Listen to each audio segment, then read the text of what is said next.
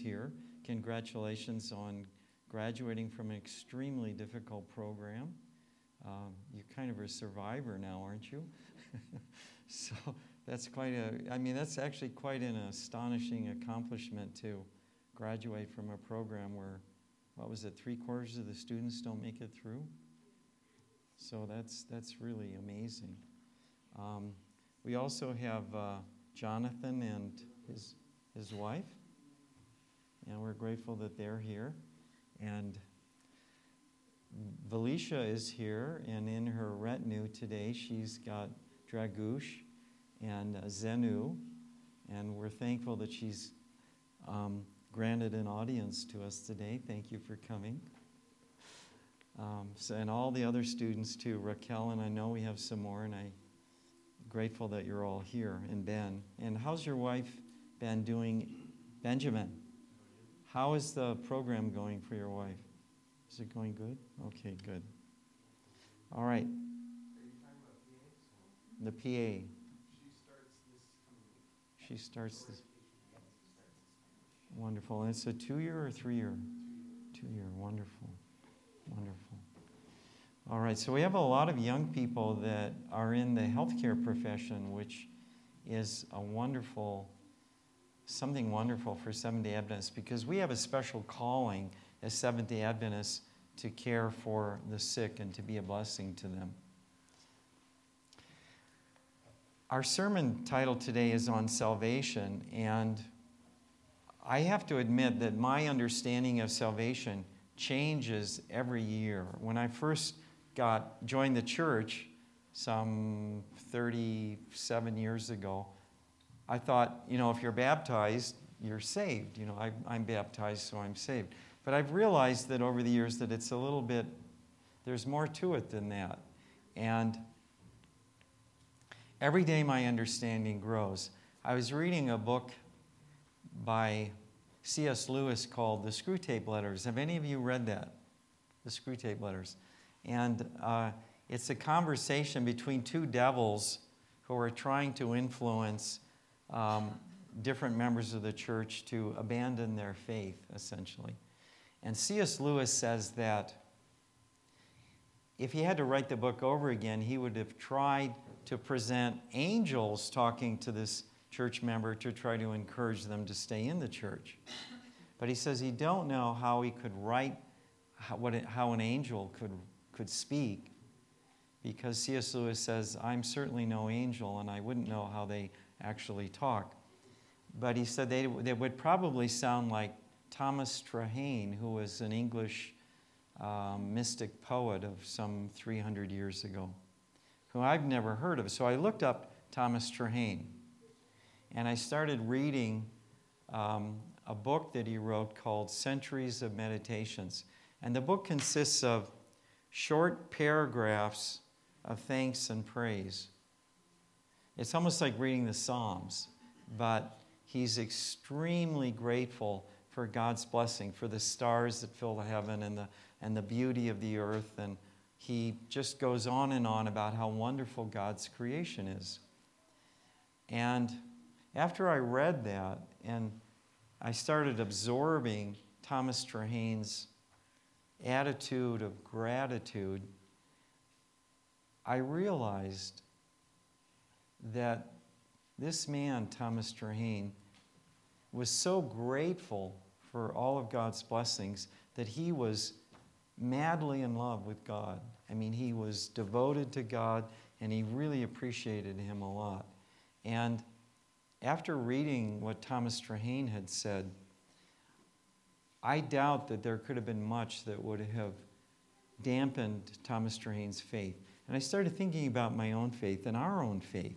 What is it that makes us dedicated to God? Now, do we do it out of fear?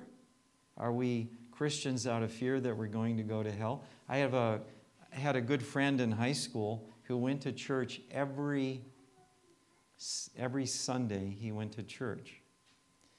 And I said, why do you go to church? And he said, well, I don't really believe in all that stuff they teach in church, but I just don't want to go to hell, so I go to church so I won't have to go to hell. and I said, well, don't you think that God is smart enough to realize that if you're just going out of fear and you don't really love him or trust him or anything else, he's going to figure that out and you'll be excluded anyway? And he goes, well, I never thought about it that way, but you're probably right. He probably has my number. So why is it that we go to church? And I think after I read Thomas Terhane's, just a few pages of his book, I realized that it's out of love and gratitude for God that we really are dedicated to him. And if we don't have that love and gratitude, then we're just doing it out of a kind of a mechanical process. And we really need to fall in love with God. Now, why would someone fall in love? What causes us to fall in love? Well, I think the kind of love that God is interested in is a very personal and caring. And if you look through the Old Testament, you'll see over and over again that God is intervening to show his concern and love for us. For example, and I'll just go through this. He created us. In Genesis 2, it says, the Lord formed man from the dust of the ground and breathed into his nostrils the breath of life, and man became a living being. So he created us. Now, my wife does a lot of creative things. She creates these incredibly delicious meals in the kitchen. She can, in the space of 15 minutes, put together a fantastic meal. And I mean, she'll have 3 or 4 things going on at once, and it comes out beautiful. And I don't know how she does it. And when she makes this meal, I really appreciate it a lot, because when I eat her cooking, I always feel really good. I feel alert and energized, and I become talkative and gregarious. But when I go and eat at other places, like it was her birthday on Thursday, and she wanted to go to this fancy restaurant in Redlands, which I didn't really want to go to. I don't really like going out to restaurants. But anyway, I went just to make her happy, and it was kind of a really upwardly mobile kind of restaurant. All the people were young and beautiful, and I didn't quite fit in. But anyway, so we're in this really nice restaurant, and the food is really nice, and they make it with olive oil, and they have these cooks that were trained in New York, and some of the best cooks in the world.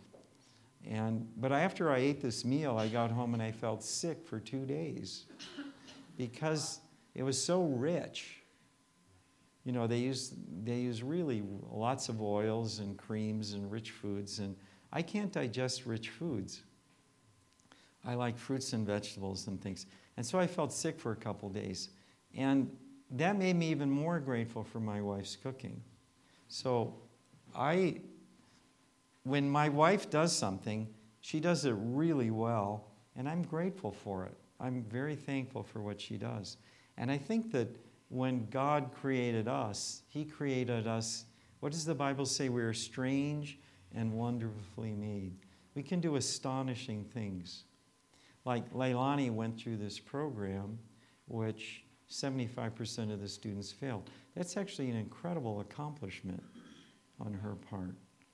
And I don't think she really realizes it or appreciates to what a high level she has now achieved and will continue to achieve. I mean, being a nurse is a wonderful blessing. Yeah. And so, but God created us to do wonderful things, to be a blessing to others. And I'm confident that all of you students here will do wonderful things and accomplish great things and do miracles. Well, anyway, God created us. He created this garden for us to live in. Now, I really like gardens a lot. I'm trying to we have a bit of a front yard and a bit of a backyard at our home in Loma Linda, and we've put in, I don't know, maybe 18 fruit trees in our yard. And a agriculture inspector from the state of California stops by our house every year to look at all of our trees. He says you have a legally called a grove. It's a small orchard. And so I have to inspect all the groves and orchards in this district. And so he comes by, and we spend a lot of time talking, and I show him how we planted the trees. We planted by the Ellen White method. Have any of you heard of the Ellen White method for planting trees? Well, you dig a hole 3 feet deep and 3 feet wide, and you put in peat moss and fertilizer and gypsum and all sorts of things to enrich the soil. And the trees are growing incredibly well, most of them, except the few that I over-fertilized. But anyway, the agriculture worker says, I've never heard of this before. I've never seen this done before. And I said, well, the soil is really well prepared. And I had this 6-foot-long steel rebar rod. It's about this long. And I said, let me show you how easy it is for the roots to penetrate the soil. So I went to the middle of the yard where we hadn't dug, and I tried to put this rebar rod down into the ground, and it went down about an inch. You know, I mean, the soil in Loma Linda is terrible. And it wouldn't go anywhere. So then I went over by one of the trees, and I took this rebar rod near the tree, and I started pushing it down, and it went down 5 feet with no resistance. It was incredible. And so, like, her methods are really good, and so the roots can penetrate easily, and the trees are growing really well. All the trees, or most of the trees, bore fruit the first year we put them in, which was really neat. They didn't bear a lot of fruit because they were, like we put in a grapefruit tree and it was only this big. By the end of the year, it was twice as big, and it had like 3 or 4 grapefruit on it, which I thought was pretty nice. We got peaches, we got apricots. We would have had a lot more apricots, but we had a late frost, and it killed most of the flowers, so I only got about a half a dozen apricots, but they were really good. So anyway, I really like gardens, and God put us in a garden, a beautiful garden to care for it. He gave us operating instructions. He said, you can eat any of the fruit except the tree of the knowledge of good and evil. Now, when I first read that, I thought that was kind of arbitrary. Why would he, just make this, you can't eat this tree, and if you do, you're going to get into trouble?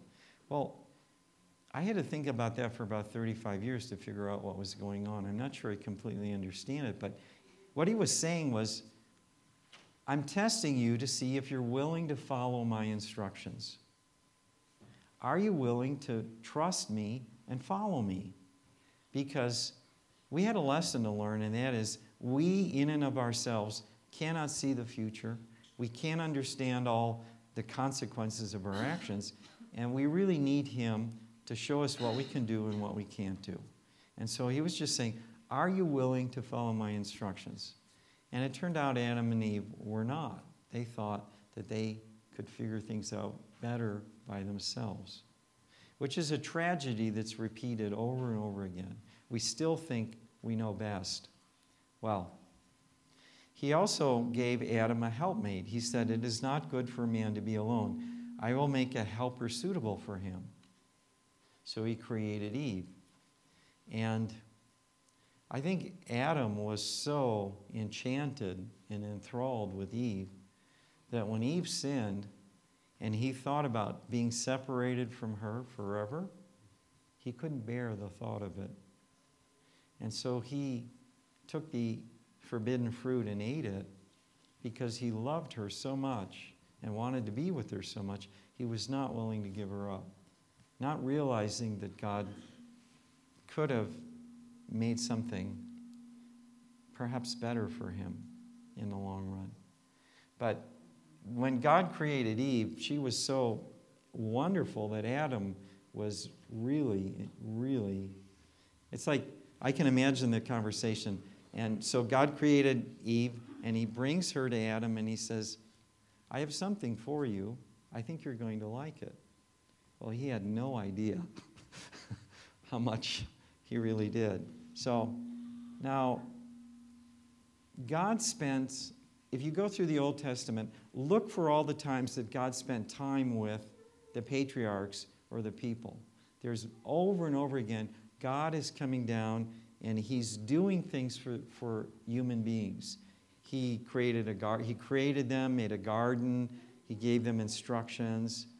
It says of Enoch, Enoch walked with God, then he was no more because God took him away. They got to be such close friends that God said, I heard one preacher say it this way. They were out for a long walk, and they walked so far that after they'd walked so far and realized it was late in the day, God said, well, you know, we're closer to my house than yours. Let's go to my house. And so that's the last we saw of Enoch. What about Noah? In Genesis, it says, this is the account of Noah. Noah was a righteous man, blameless among the people of his time, and he walked with God. This phrase appears, walking with God, over and over again in the Bible. Now, does it mean they actually walked with God like Enoch did, or does it mean they walked in the ways of God? I'm not exactly sure. I think it can be a play on words, but the fact is that God spent time with a lot of people in the Old Testament. Now imagine for a second that you created a robot, a little robot. Like in Japan, they have robot clubs, and everybody builds their own little robots, and they can walk around, or they can climb ladders, or all sorts of little tricks they do. Now imagine making a robot, and you're so enchanted with this thing that you spend all of your time with it, and you're talking to it, and that's kind of hard for me to imagine, but when God created us, he created us as sentient beings. We're capable of being aware. We're capable of showing gratitude and love. And I think that God likes being with us. He enjoys our company. He is enchanted with us. I mean, for example, there's a story of Jacob was wrestling with an angel, and the angel dislocated one of his ligaments in his leg, so he couldn't wrestle anymore. But at the end of this encounter, the angel said, "You have wrestled with man and God and prevailed." Now imagine wrestling with God, and even though you lose, you still win the battle, so to speak, or you win the encounter. You've won God's confidence.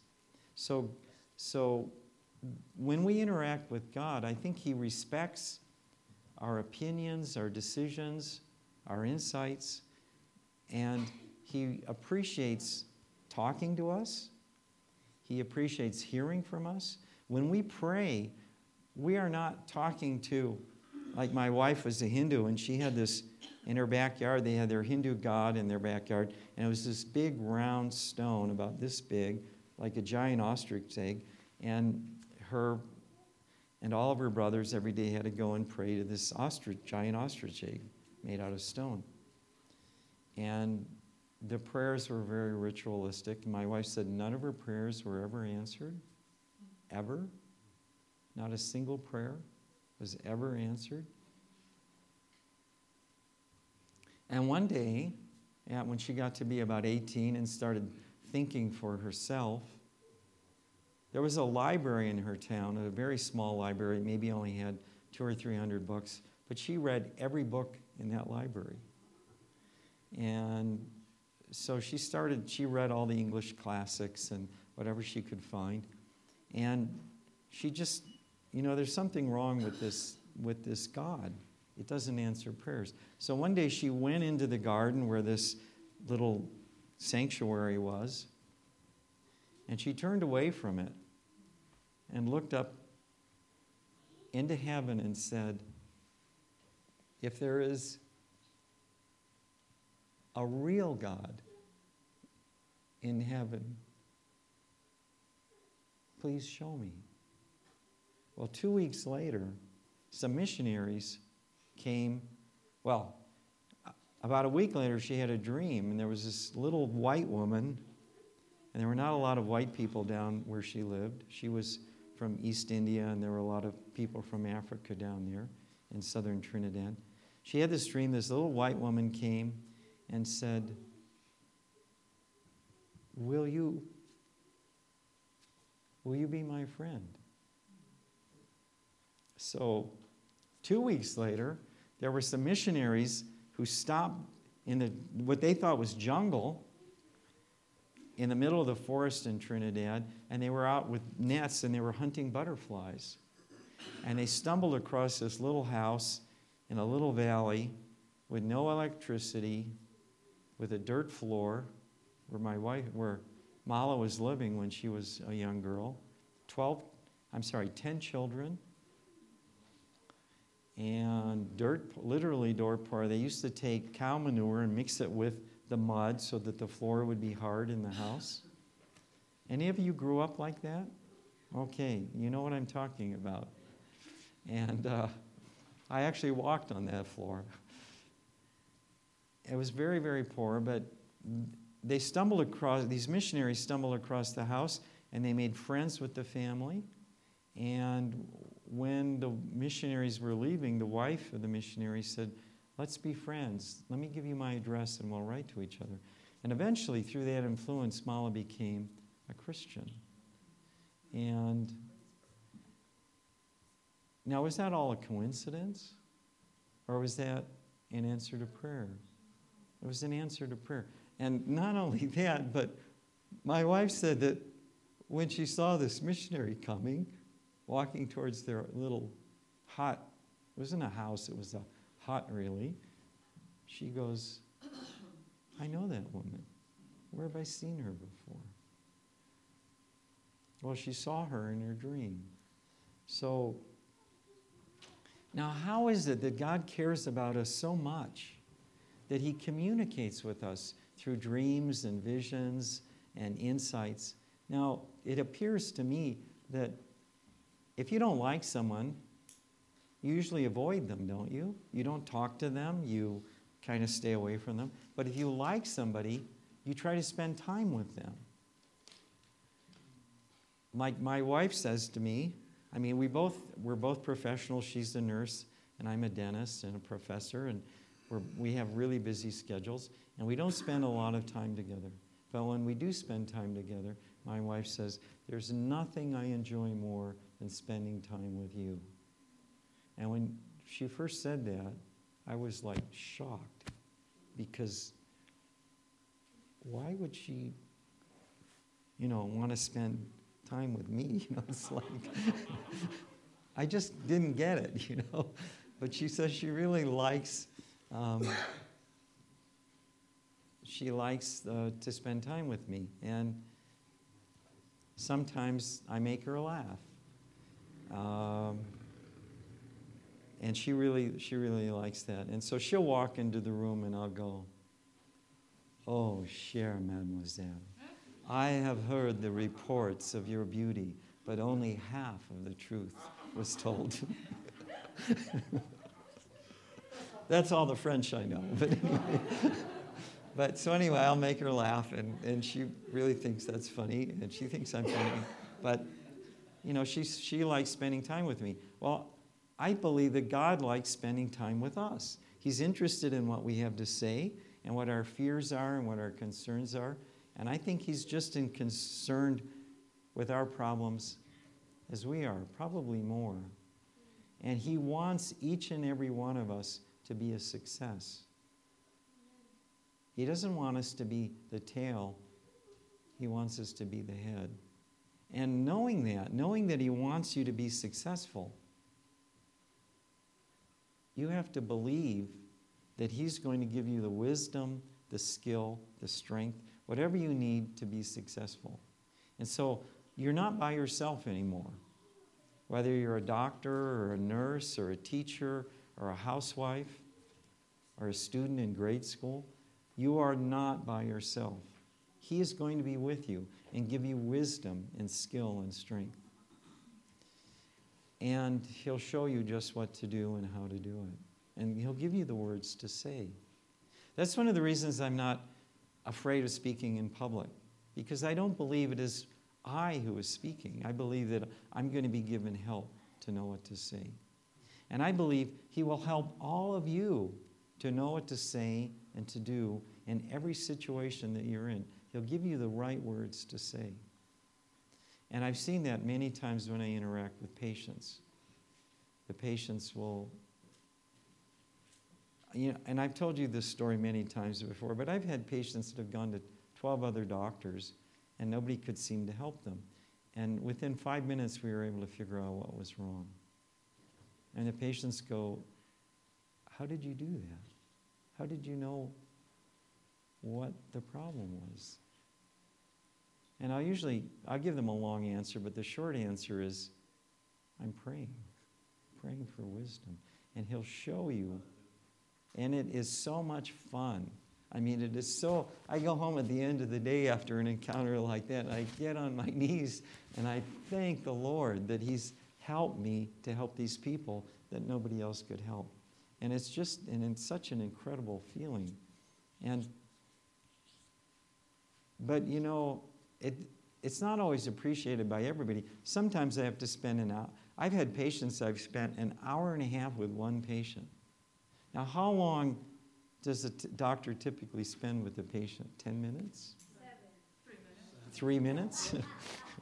Do I hear 4? Is there, it's not a lot of time. I mean, my doctor spends about 10 minutes with me, and that's about it. I've spent an hour and a half with a few. I mean, sometimes you really have to make an investment, but it usually pays off tremendously. Now, this particular patient I spent an hour and a half with was a dying patient, and nobody would help him because they thought he was too sick. He was beyond helping. But we found a way to be a blessing to the patient. So you need to believe that God is going to give you the wisdom to do well. Well, now, sometimes He asks us to do things that we don't want to do. In fact, usually He does. Like Abraham. In Genesis 12, it says, the Lord said to Abraham, leave your country, your people, and your father's household, and go to the land I will show you. I will make you a great nation and will bless you. I will make your name great, and you will be a blessing. I will bless those who bless you, and whoever curses you I will curse, and all the people of the earth will be blessed through you. I believe that promise is not just for Abraham. It's for all of you.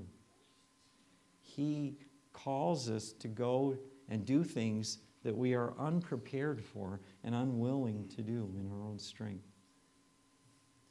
And that He is going to give us the strength. And if we let Him guide and lead, we will be a blessing to everyone that we work with. And when I work with the students, sometimes we have patients that have complicated cases, and the students go, I don't know what to do, and this is over my head, and I'm confused, and I don't know what to do. And I said, well, you're not doing this by yourself. You're not alone. There's 200 faculty here at the dental school. You can consult with any one of them, and we'll be more than happy to help you with this case. And we're going to sit down with you and guide you through it. You won't be doing it by yourself. And this patient doesn't have a lot of money, so they can't afford to go to an outside dentist. So it's either you or nothing. There's nowhere else they're going to get help. So, and I tell them this. I said, for this patient, you are the best doctor in the world. And that kind of shocks them to hear that. Did I ever say that to you, Felicia? Okay. Well, I really believe that. And because with God's help and strength and guidance, you can do incredible things as a doctor or as a nurse or a teacher or a housewife or a mother or whatever you are. You have to have hope that God is going to strengthen you and guide you. If I didn't believe that, I would give up in despair. I mean, some of the problems I have to face are way beyond my ability. But I believe that God can strengthen us. Now, believing that, now it's getting late here and everybody looks hungry. And some of you are drifting off to sleep, so I should probably close up soon. But we need to recognize God's blessings.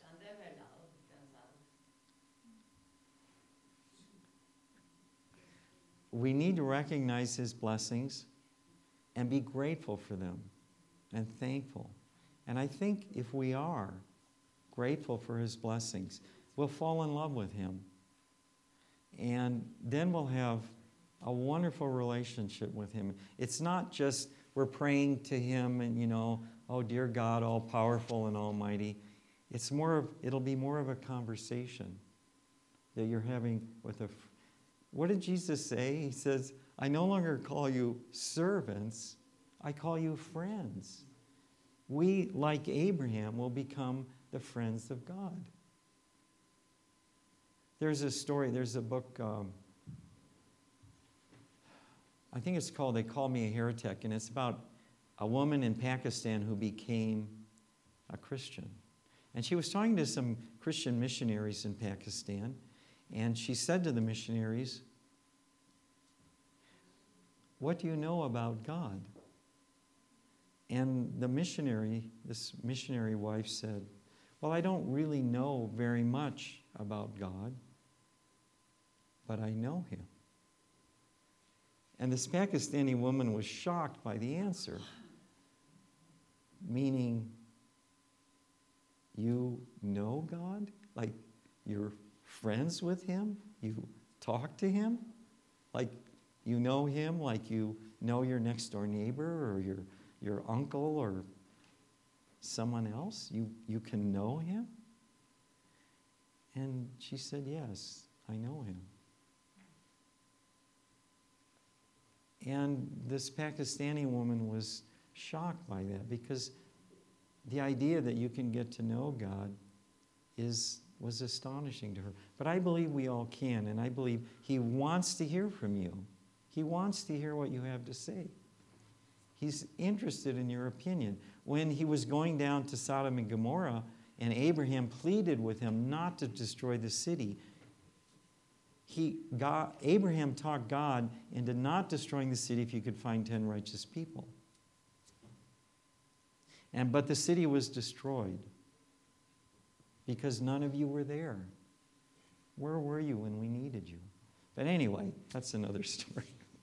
So I believe that salvation is a relationship. It's not a body of knowledge. It's not merely or grandly an act that Christ committed on the cross. It's much more than that. It's all of those things, but it's a relationship that you have. When you're praying with God, you are talking to a friend, and He cares deeply about you, and He loves you.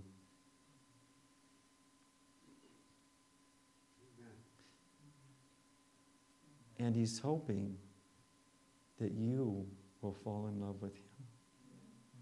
Amen.